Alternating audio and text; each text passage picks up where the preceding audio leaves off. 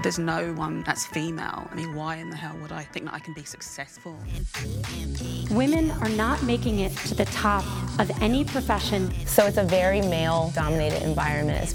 We do exist in this society where women in entertainment are discarded. There are women over 40 making pop music, but you won't hear them on commercial radio. And this is why conversation between women and music has never been more important.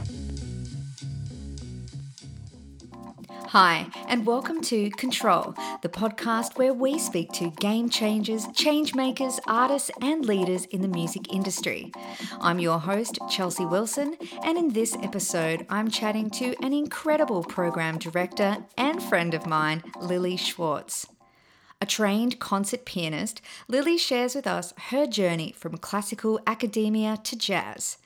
After graduating with a Master's of Musicology and a Bachelor of Music in Piano Performance, Lily moved to the other side of the stage as Program Manager for the Kimmel Center for the Performing Arts and then as Director of the Popular Program for the Minnesota Orchestra in Minneapolis.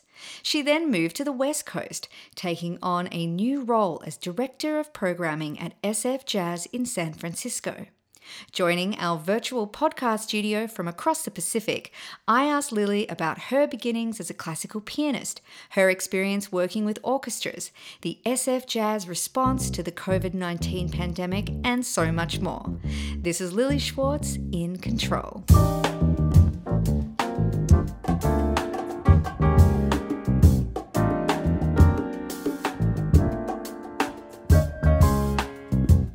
Hi Lily, welcome to the podcast. Hello Chelsea, I'm very happy to be here. Thank you for having me. How are you going during this crazy time? What's life like in San Fran right now? Well, I'm going to start with the positive. It's beautiful out and, everybody's out jogging, biking, walking. So we're very lucky we have such beautiful weather and a temperate place to, survive this situation. And people here are very good about wearing masks and such. So that part is great, and our numbers are really low down compared to the rest of America, but it's been tough. I mean, basically all culture stopped. Restaurants are closed. You don't get to see your people, and live music is virtually virtual.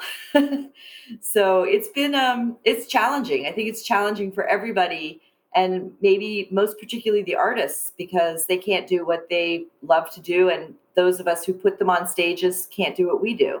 I really want to chat to you about how SF Jazz has responded to the pandemic. But before we get to that, I'd really like to, if we can, go back in your career a little bit and talk about how you came to your current role at SF Jazz. I know you have a Bachelor of Music in Piano Performance and a Master's in Piano and Musicology. What was that time like for you? So I started piano when I was about 8 years old, and by the time I got to high school, I was kind of serious about it and ended up going to Interlochen Arts Academy in Michigan, which is a pretty serious art school for high school kids. And then by the time I graduated college, I realized I didn't want to be a pianist. I started getting stage fright, which I never had when I was younger. But I knew music was my passion. So I thought, well, perhaps I should be a professor, which is why I got a degree in musicology. And then I realized, I don't think I want to do that either. I want to do something more lively. I want to interact more with people. I want to be more of a muse, and so I just developed becoming a producer and someone who worked with artists to put them on stage and manage their careers and that sort of thing. But music is definitely, it becomes a lifestyle, as you know. It's not just a job you do. It's not like going to a bank and being a teller and then you go home. It really is a lifestyle. It's like you invite your family and your significant others to shows, and that you share that part of your life with everybody in your life. But being a pianist to me was lonely. It was 6 hours of practicing a day by yourself, and then the stage fright thing. So the actual being on stage, definitely not my bailiwick. Not something I love.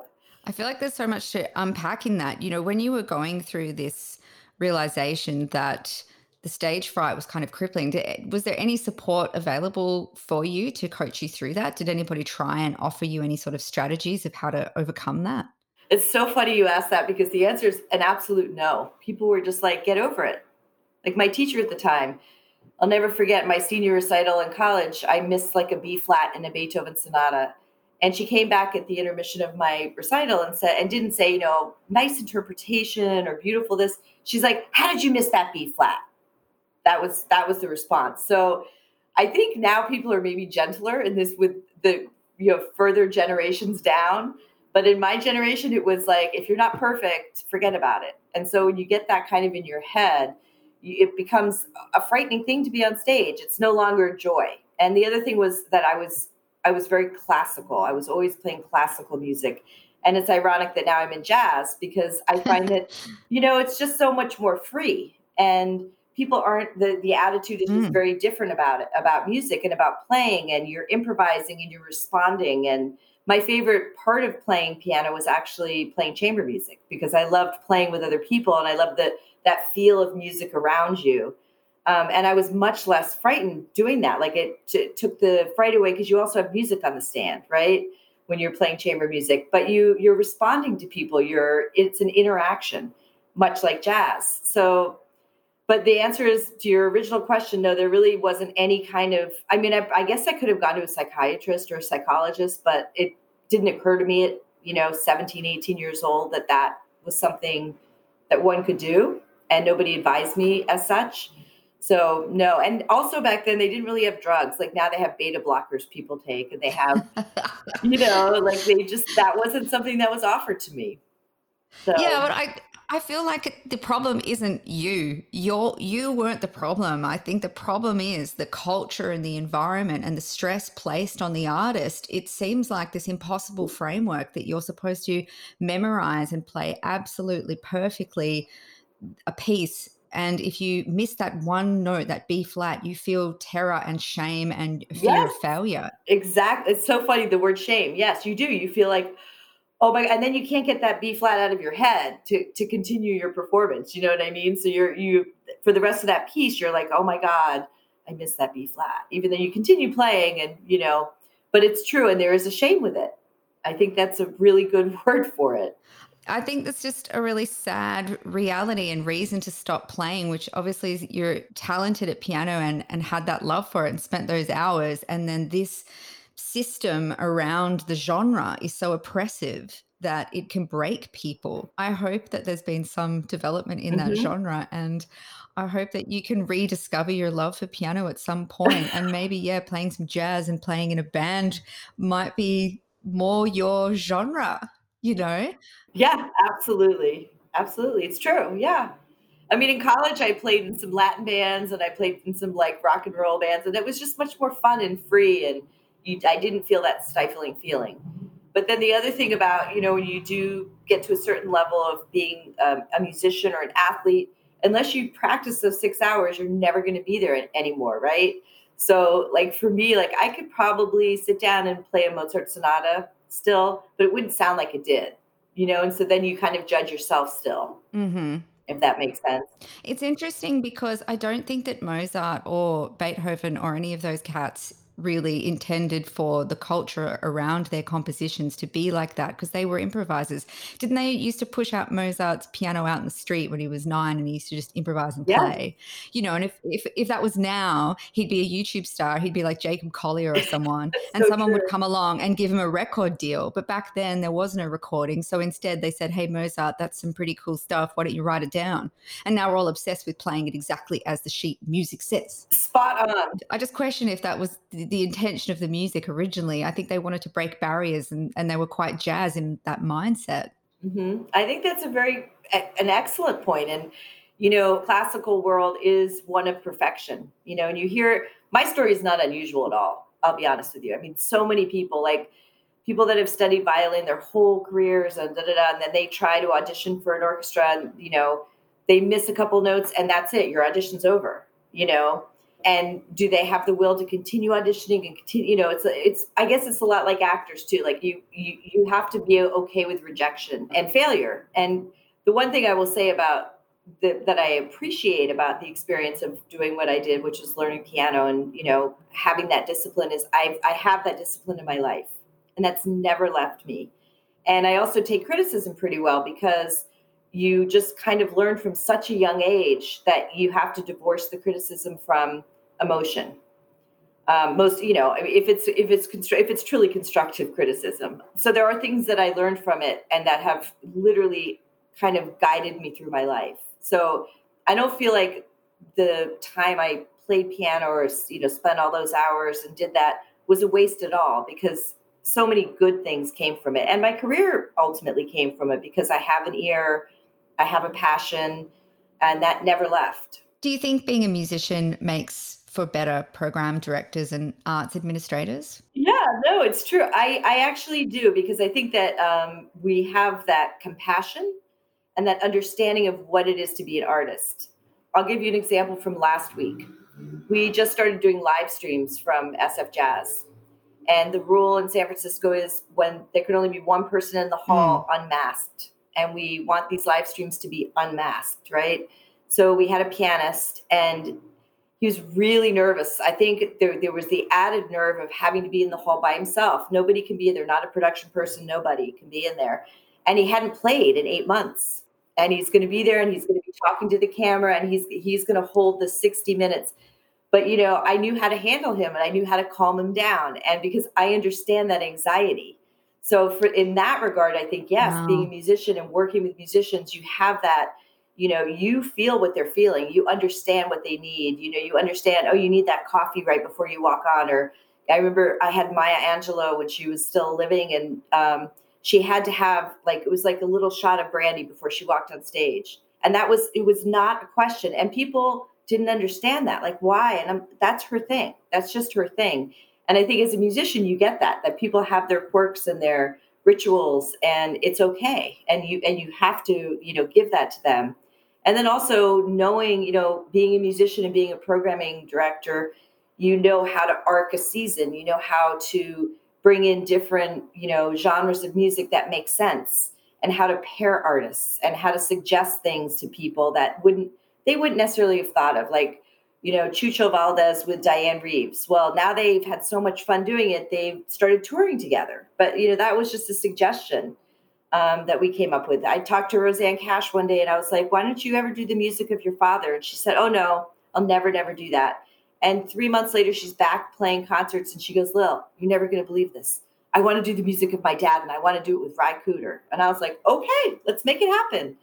You know, so I think there's that just empathy and that understanding of what they need and how to program, you know, that makes sense. And also what brings in different audiences. How do you bring in the youth? How do you bring in diversity? You know, all of that I think is helpful coming from a place of music.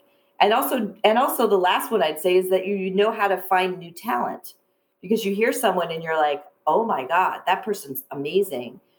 And, you know, you could say, I'd love to have you do a concert and help them build their career, which is one of the most rewarding parts of our job. Can you tell us about your time at the Kimmel Center as program manager? So you were part of the opening of the center, is that right? What was your vision for the space and how did you achieve it? So I was brought in when it was literally a hole in the ground, which is really interesting. And I'll never forget my interview there. One of the head lawyers interviewed me and she goes, well, how do you feel about taking a position that has no definition and we can't really tell you exactly what you'll be doing? And I said, I call that opportunity, because you get to build something, right? So my very first job there was actually rental manager. I was supposed to rent the space that had not been built. And I was like, that's really fun, you know, and all I had were like drawings. So I went to different artists and I got permission to use their photos and whatnot. And I just made up this whole thing of what the space how it would be used and what you could use it for as a renter. And then of course I wanted to be doing programming. So that's what I morphed into. But, you know, the Kimmel Center is a gorgeous, gorgeous building and it's huge. There's a 2,500 seat hall that's shaped like a cello.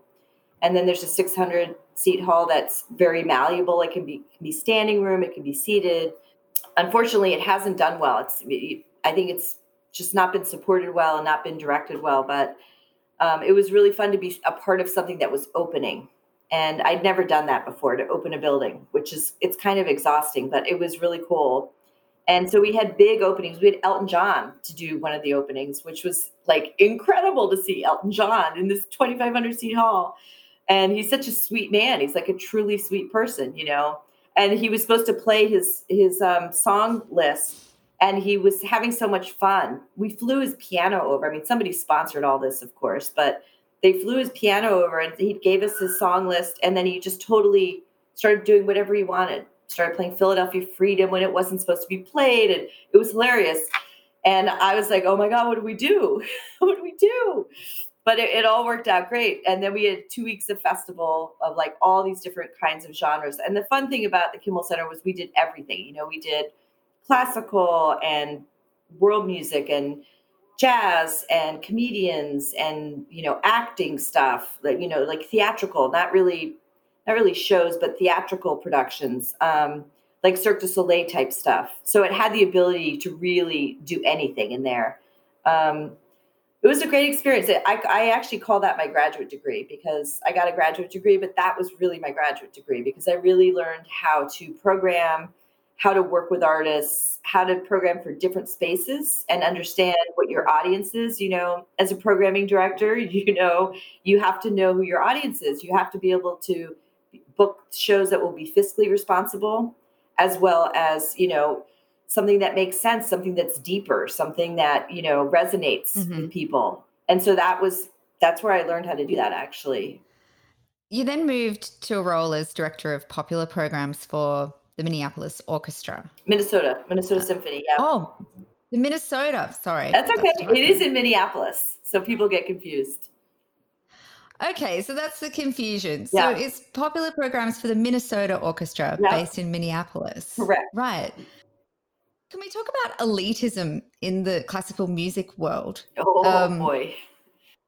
I know a lot of classical diehards kind of detest the Pops program, yet often the Pops program is what brings income in that sustains orchestras.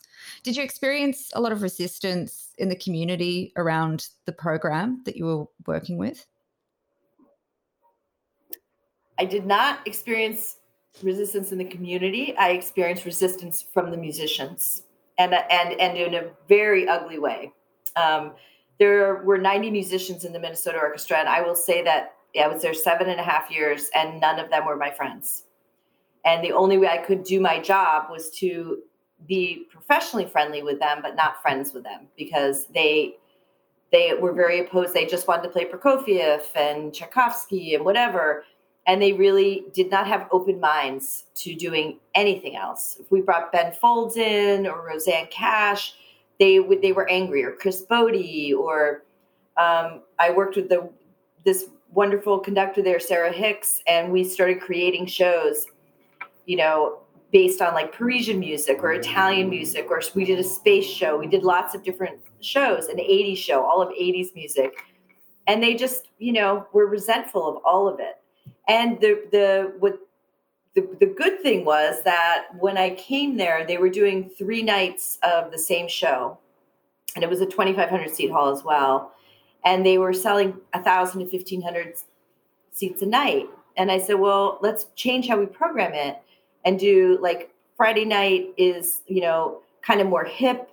Saturday night's more date night, and Sundays you keep your older audience and make them matinees, you know, older and family.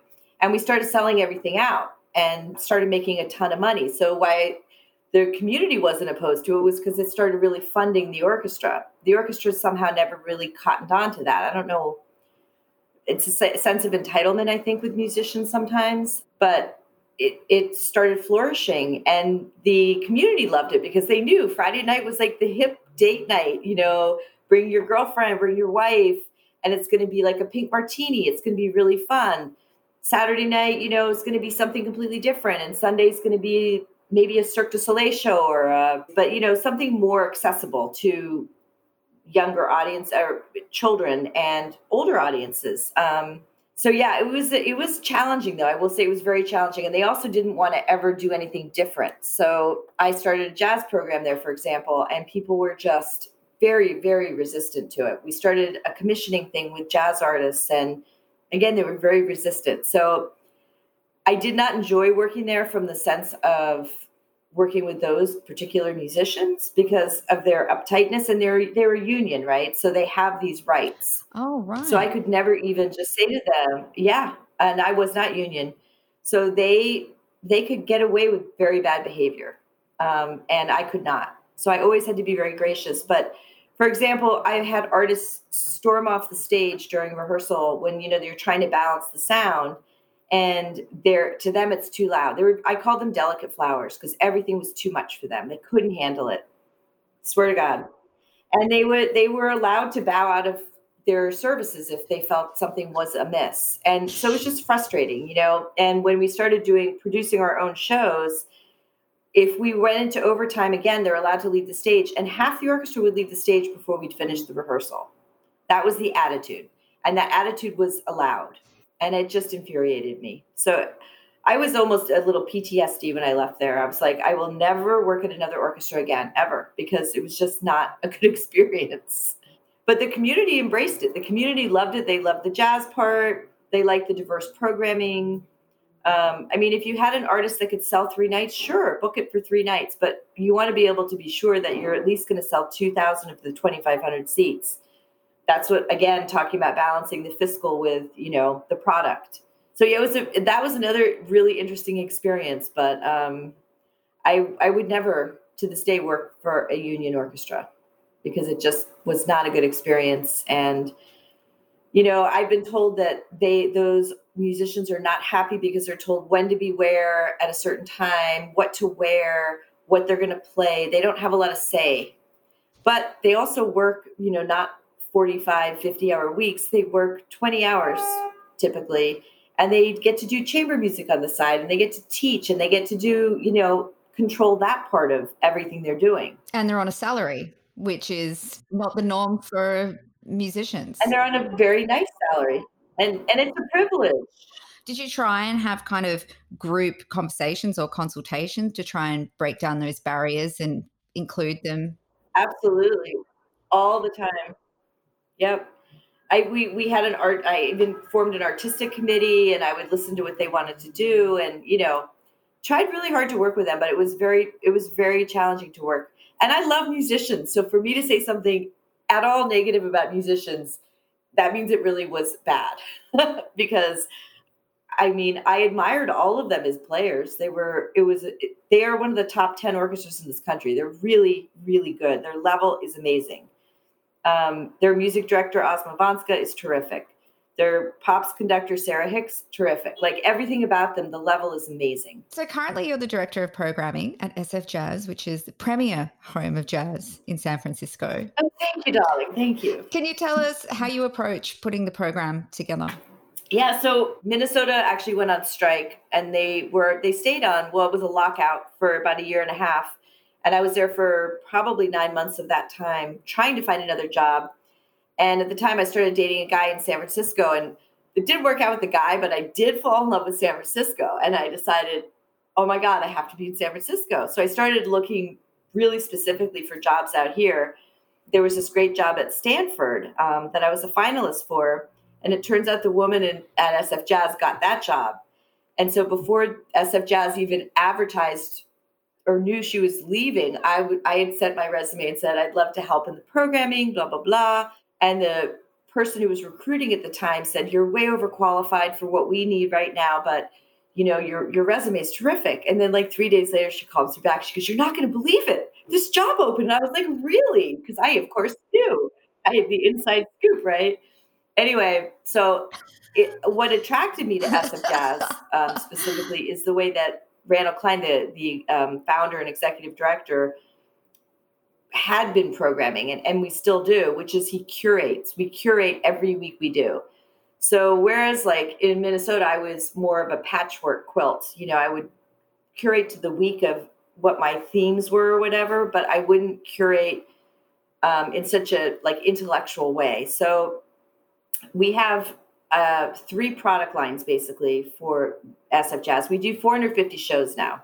When I started there, we were doing 150. So I really grew it a lot. And that was not just me. That was also because we had a building now.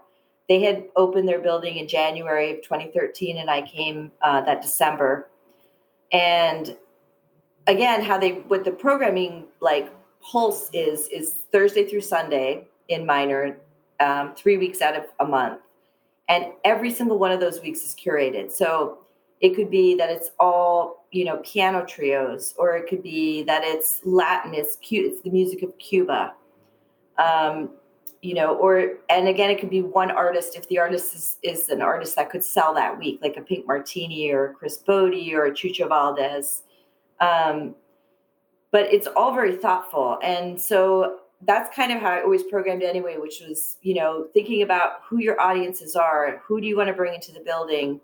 How do you want to represent the organization? Like, what kinds of music do you want out there? And what I loved about SF Jazz also is that the definition of jazz is anything that has been inspired by jazz or inspires jazz. So like a Kendrick Lamar could play there, Kamasi Washington, that type of thing that is a little more maybe esoteric or out there. Rosanne Cash, she's Americana, but that's influenced, that's a singer-songwriter, that's old like soul music, Taj Mahal. Those types of people, all so that your palette of who you can bring is huge. And so that makes it really fun. So our season is September through May, like a school year. And then we do a 10-day festival in June. And then 6 weeks of programming in what we call summer sessions. And the only time that it's more patchwork quilty is in the festival, which I also love programming because it's really fun. It's like, oh my God, we need a dance party this night and we need this. And, and you just mix it up like a real festival that you'd go to anywhere in the world. Stonington, New Orleans Jazz Festival, they're all like that. They're like the ideas that you're bringing everybody in, and you're really just like throwing confetti in the air and making it a really fun time. So that's the only time we don't program in the sense of this curation. Even our summer sessions, we look at it as the Great Americas Songbook, which means South America, Central America, all of the Americas. And we book within those genres for those 6 weeks. So it's very thoughtful. And this is Randall. This is not me, but I jumped into it because it like suits my temperament to be thoughtful about how you program and it makes it fun. And we also have resident artistic directors every year. So we have 4 to 5 of them, and they get to curate their own weeks and work with us. And we commission them if we can. We apply for grants. We do, we go out above and beyond. And I consider them like the ambassadors for SF Jazz. Like they're the face of SF Jazz. How do you know when an artist is ready for a show at SF Jazz? That's a good question. So, a big part of our mission is also working with a lot of local artists. And so sometimes you take a chance. I mean, a lot of times you take a chance on artists that whether they're not from here or from here, and you try them. The nice thing about SF Jazz is we have a small room, and we have a room that holds 120. So, and they do 2 shows in a night. So basically they're selling, the ability to sell 240 tickets. But I don't think until they've proven themselves in the market. So either you decide, well, they need to play a different venue or a few different venues and see how they do in those. And then we'll take a chance on them.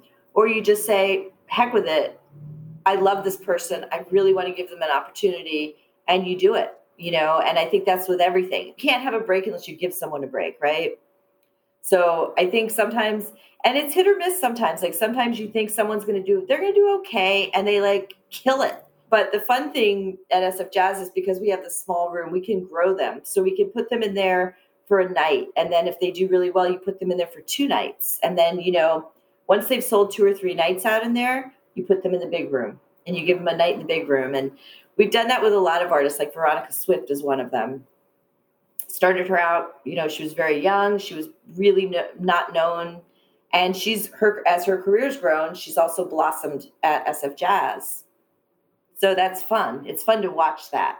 Yeah, it's a beautiful way to champion and support artists in their development. I've been really impressed to see how SF Jazz has responded to the COVID pandemic, moving to the digital space. What's that experience been like for you? Because it's completely a different environment from working, producing live shows. Yeah, it's crazy. So one of the last days we were in the office, I said to Randall, my boss, I was like, if we end up staying home for a long time, I think we should start a happy hour. I called it a happy hour. You know me, Chelsea, I'm a little wild child. I called it a happy hour series. And I was like, we should do it Fridays at 5 when people are going to be sick of working and they're going to want a break, but it'll keep people connected to us. They didn't take my happy hour name, but they named it Fridays at 5, which is actually a better name. But we have, like 700 shows in our archives because we basically, if an artist allows us to, we do archival recordings. And we have like 8 cameras in the hall. So they're very professionally done. And we do, multi-track audio recordings of them for most of them.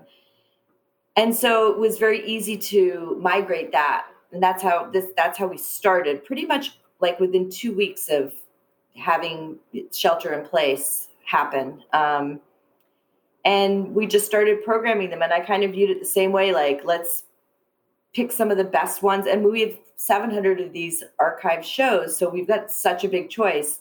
But the interesting part was selling it to the artists because they didn't quite understand. And we don't just take a show and put it on. It's 1 hour, it's 60 minutes. So you take that 2-hour show or whatever it was, and we work with them to say, we send them the show and say, what are your favorite tracks? Send us the set list you want. And then our engineers work on it. So they bring it to a really good level. And then there's a live chat that the artists get into. So the artists are talking to the people that are watching it, and there's a tip jar. And it's been so crazily successful. 1 week we made $40,000 in the tip jar. Wow. Our typical is about 10 to 20, but what it means is the artist gets real money. So we split the money 50-50 with the artists. It's a real payday for them. Sometimes it's more than they made in the original gig, which is kind of crazy. That's incredible. That was our first response to it. And now this month actually have started putting up, doing what do they call it? Pay-per-view kind of thing. It's $10 a show, and they're full shows. And we've started doing the live stream. We started that actually last Wednesday with a great pianist named Benny Green. We're going to do 1 live stream a month. The next month is Zakir Hussain. The following month is a local couple. So the other caveat to our SF only having one person in the hall unmasked is if you're partners, you can be in the hall. So there's this wonderful singer, LaVey Smith, and her husband is the pianist and also a B3 player, Chris Siebert. And they're going to do a holiday show for us because they can be in the same room. So, so we're trying, and it's a challenge. We just did an opera this week, Champion, that we had produced with Opera Parallel. And it didn't do great. It only had like 150 viewers. Most of our Fridays at 5, we have anywhere from 2,000 to 3,000 people watching. And actually from all over the world, Chelsea, which is so interesting. The time thing is a problem, because it's, what would it be for you guys? 5 p.m., 7 hours earlier? About 11 in the morning. I guess it'd be brunch for you guys. Jazz brunch. Do you think you'll keep the digital side of things going when we start re-emerging into live spaces? Yeah, we've been talking about that a lot. So, my feeling is that, look, we went from a $19 million company to an $11 million company in a month because 70% of our income is ticket sales. Mm-hmm. So how business is going to happen, I think, is going to be very different. And I've been talking with agents and managers about this a lot. Like, it's not going to be a guaranteed fee, or if it is, it's going to be a smaller fee and it's going to be a split. And maybe part of that is we've also talked about how we do live concerts differently, particularly as in the first year of coming out of this. If we're not allowed to have, let's say, 100% of the audience there, doing 2 shorter shows in minor, and having time to clean the hall and do all of that in between. And then live streaming one of the shows so that there's that audience that could also watch the show. So we're thinking about all kinds of things. But yes, the digital stuff that we're doing now was actually in process of being developed, which is why we could kind of so easily move to it. I was actually not even a part of that. Really clever forward thinking. Oh yeah. But that was my boss and some other folks that had really been focusing on what he called Diana, the digital initiatives of the center. And the idea was to get members from all over the world, so that what we're doing in San Francisco could be viewed by people all over the world. So I definitely believe that it will continue. I don't know how yet. We're calling it beta testing this month of these different things we're putting up to see if people buy them, how they respond to them, do they enjoy them. So I think the next few months will be very much a beta test. In terms of the jazz genre, it does have a reputation for being very male dominated. I know when we met last year at New York Jazz Congress, there was a few panels about intersectionality and women in jazz. Do you think anything's changed since then? And what do you think venues can do to kind of support a more balanced jazz genre? It's a great question. I think it's a huge challenge, and I think it continues to be a huge challenge. You see it in our high school all-stars band. We really try to recruit women specifically. I think it's getting a little bit better. I think with people like Terry Lynn Carrington, I don't know do you know who she is? The drummer? Yeah, she's terrific. Yeah. She's getting the NEA Jazz Masters Award this year, and she's super young to get it.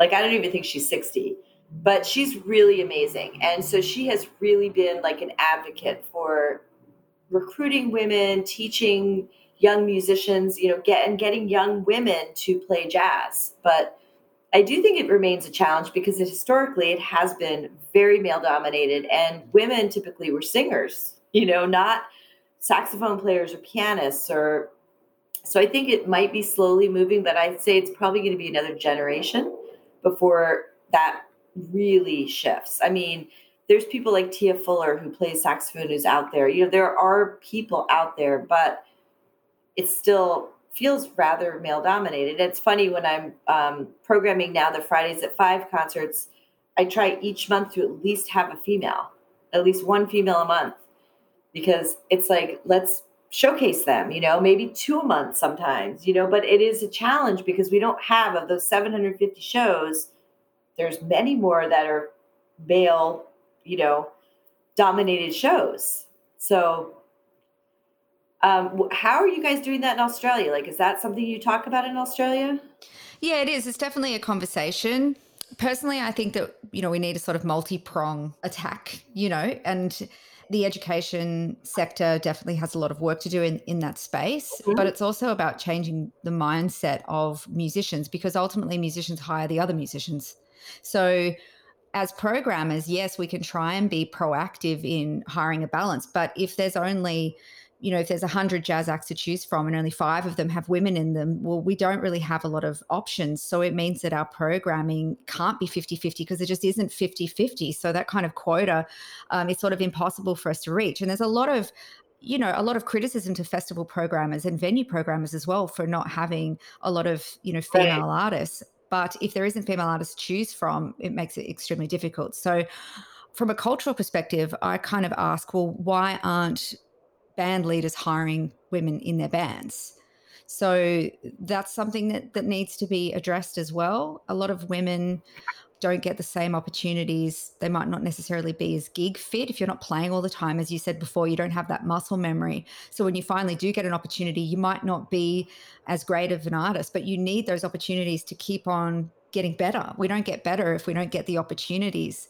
So it takes people to see in you that you have potential and then continue booking you. And that's what men do for younger men. They go, that kid there, he's got potential. Absolutely. So he might be 16, 17, and they keep booking him. But we need that sort of similar approach to female artists, even if they're a lot older. You can't kind of go 30-year-old woman, she should be this level already. She might not have had the same kind of opportunities or support along the way. So I think, yeah, it's a responsibility of the musicians, also the education sector, and also the industry. Exactly. It's got to be a collective kind of push. I agree with that completely. And I think it really does start young. I mean, It's encouraging young women, young girls to pick up a flute, pick up a saxophone, play the drums, sing, whatever appeals to you, but to move in that direction. If you love jazz, don't be afraid to do it because you're a woman, Yeah. There's a whole bunch of surveys that have come out, and one in particular that Music Victoria did a few years ago that highlighted that women have lack of confidence, and that confidence is a main barrier to women participating in the music industry, and particularly in the jazz world, because it's so heavily focused on improvisation. Some women are saying that's a hard thing to kind of improvise. You're quite vulnerable, whereas in the classical music world, and you have the sheet music in front of you, that's not as intimidating, or, there's these kind of theories. What are your thoughts on confidence, and how did you get your confidence? It's a really good question too. You've got good questions, Miss Chelsea. I think it's a really valid question. I'll start just with myself, which is I sometimes still don't have confidence, because I think that I never really had a mentor. I got into where I am in the position I'm in literally by crawling up and, having to prove yourself. And there were lots of guys that got promotions over me. I quit a job actually because of that once. And I think you have to have chutzpah. You just have to have that gut, that feeling in your gut that maybe I don't feel the confidence, but it's like a fake it till you make it, right? We are totally equal to men, and there's no reason we shouldn't have the confidence, but it's not societally necessarily built into us.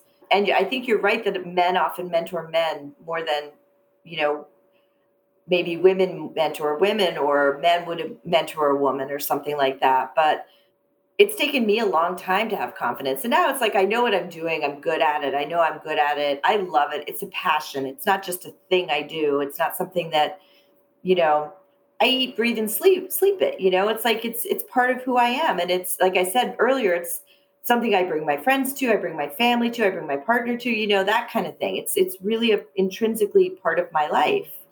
But it takes a long time to get that confidence. And I hope now, I try to mentor people in my position because I want other women and men, I don't say I only mentor women, but I try and do both, but to feel that this is something they want to do and they can do. And it's like carrying on the tradition. And I see it in music. I see someone like Terry Lynn Carrington who mentors everybody she touches. She's mentoring them. She's teaching them how to be strong, how to be confident. So I think it's starting to happen more. But I do think that, again, it's because it's been such a male-dominated field that to have confidence as a woman, you really have to have confidence, like in Esperanza Spalding, that she just knew, I think. And I'm speaking for her. This is not coming from her. This is just my observation. But she just had it, she just had it. She just got up and did it. And I don't know if she cared what people thought.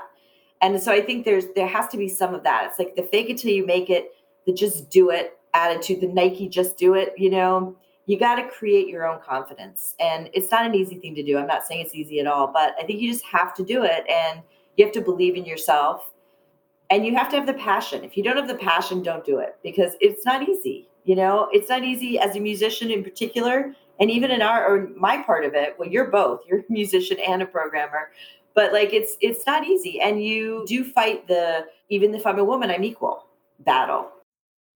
SF Jazz is a signee of the We Have Voice collective code of conduct. Can you tell us a little bit about that? That came about from the hashtag #MeToo, wanting to make sure that, again, okay, old school jazz musicians, typically male, weren't always the most respectful to women. And I'm saying this in a very general way. So again, please take it as such. But they just didn't necessarily curtail how they spoke or what they said, or, sexual innuendos and this and that. And we had some staff members at SF Jazz who were very sensitive to that. And rightly so, they don't need to be put in that position where it happens around them. So we decided to come up with something. And I believe we got that from another organization who had done it, and just kind of mutated it to fit SF Jazz. But it literally came out of the hashtag #MeToo situation in the world. So that was 3 or 4 years ago, that it really came to light that we also need to react, and we need to be responsible about this and make sure that we're protecting all the women that work there, and actually anybody that works there, that they aren't put in positions that are uncomfortable. And audiences as well. Absolutely. Do you think the code of conduct and the Me Too movement has made a difference in the music industry more broadly? I don't know the answer to that, honestly. I don't know that there's been enough time passed to know that, I've been lucky in my career. I feel like, everybody has some of it. Everybody's been hit on. Everybody has some of that experience. But I feel like most of the musicians I've worked with have been very respectful. And if you say no, they respect that. Or if you say, please don't speak that way, they might go in their dressing room and talk bad about you or make fun of you, but they will actually stop. And I think, I'm not in the rock and roll business. I think the rock and roll business is probably harsher. Like the agents are harsher, and, the world is like, it's just a bigger world and hundreds of thousands of people are attending and all that. And maybe it hasn't changed as much there, or maybe it's changed more radically there because of, the fact it might have been worse before.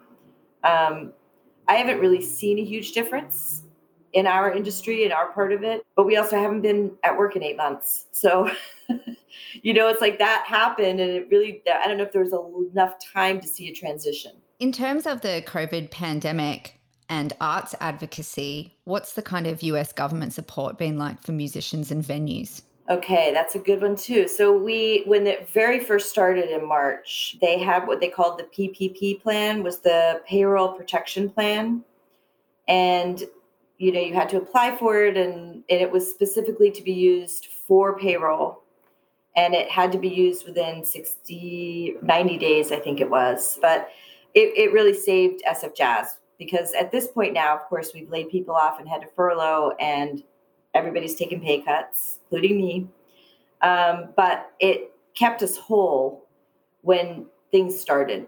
We had our rainy day fund that probably kept us whole for the first month. And then we got the PPP plan that kept us whole until July, actually, which a lot of places started laying people off almost immediately. So that was very, very helpful, specifically to SF Jazz. And there's been some other government funding, specifically like grants that we've been given. They've said, it was supposed to be used for doing a commission or doing this or that. And they've said, no, you can use it for general funding. You can use it for your payroll. You can use it for keeping your building alive. So that's been really helpful. These are more private foundations like the Hewlett Foundation, Mellon Foundation. The government, they keep talking about doing another payroll protection plan. It has not happened yet. And I know that they did 2 rounds of them, but the second round you couldn't apply if you'd done the first round. I think this third round, you'll probably be able to apply again. But there hasn't been a ton of government support, which is why a lot of restaurants are closing. It's not just us. It's, small venues and small businesses. And that particular thing was for all of those. It was small businesses, venues. There have been a lot of groups that have come together. There's a venue coalition that we're part of in San Francisco specifically. And they're, working with government officials. Our state Governor Newsom, is talking about trying to do more to help these places as well. But, the reality is, I think smaller venues will probably close or may close if they can't live through it. They may emerge as something else. But everybody's trying. Like every single organization is trying. I think governments are trying. I feel like everybody's trying. It's a long process. And how do you think the artists are going? Is there support available in the States in terms of mental health or financial support? Yeah, that's a rough one too, because in terms of mental support, it's talked about. There's suicide hotlines and things like that, but I don't know if there's really, there's things online about how you get through it, coping mechanisms. I have a friend who's a psychiatrist who's like, COVID's terrible, but I'm more worried about the mental strain on the country and on people. I think, artists are kind of going one of 2 ways that mentally, like this is about the mental part of it, is they're either getting super creative and writing a lot of music and doing a lot of virtual things, or they're probably just withering and like, oh my God, what do I do? Kind of freezing, because it's exhausting to not be able to do what you love, for so long. Financially, people are getting unemployment. SF Jazz, one of our big missions has been to try to get money to artists. So we had to cancel the rest of our season and the summer, which we had already had on sale. So we asked our ticket buyers to donate their tickets, and we got enough money that we could pay all the artists that we canceled 10% of their fee. So we've been trying to do things in the tip jar and, different things to support them. But I think it's rough. I think people are trying virtual things with, small price tags on them, or doing things with Venmo accounts or, tip jar kind of things. But there's not a lot. I'd say there's granting companies and small government things you can get, but it's not a lot. It's tough. Yeah, it's tough. I really hope things improve. I've only got one more question for you. I just wanted to ask, seeing you've worked with so many incredibly high-profile artists, have you had any moments where you've been genuinely starstruck? Oh yeah, a couple times. So meeting Yo-Yo Ma, I was starstruck, very much so. And he had just forgotten his cello, and this is a famous story. He forgot his cello in a cab in New York City, and the cab driver returned it to him. This is a multi-million-dollar cello. It's a true story. So I thought I was really clever, and I was like, "Don't forget your cello." And he gave me the dirtiest look, and I was like, "Oh my God, that was just like the dumbest moment, dumbest thing you could do." And then one more funny one, which is Elvis Costello was coming to perform with the Minnesota Orchestra, and I have always been a fan of his. Really loved his music and his lyrics and everything. And I was super excited to meet him. And he was bringing his own conductor, so our conductor Sarah Hicks was not going to be, conducting. But I was like, "Let's go have lunch, and then you can come meet him with me." And I was super excited to meet him. Well, something hadn't come, like one of the instruments he wanted or something hadn't arrived, and he was kind of sick and tired, and he was really not in a good mood. And I was like, "Mr. Costello, welcome." And the guy starts just going off on me. Like, he was angry, and there were all these musicians around. And I literally, my knees started shaking, and I was like, I got to keep my cool. Oh, and a piece of music hadn't come or something. So I was like, okay. And he goes, "I should just leave." And he was really angry, like, "I don't know why I'm going to play," and blah, blah, blah, blah, blah.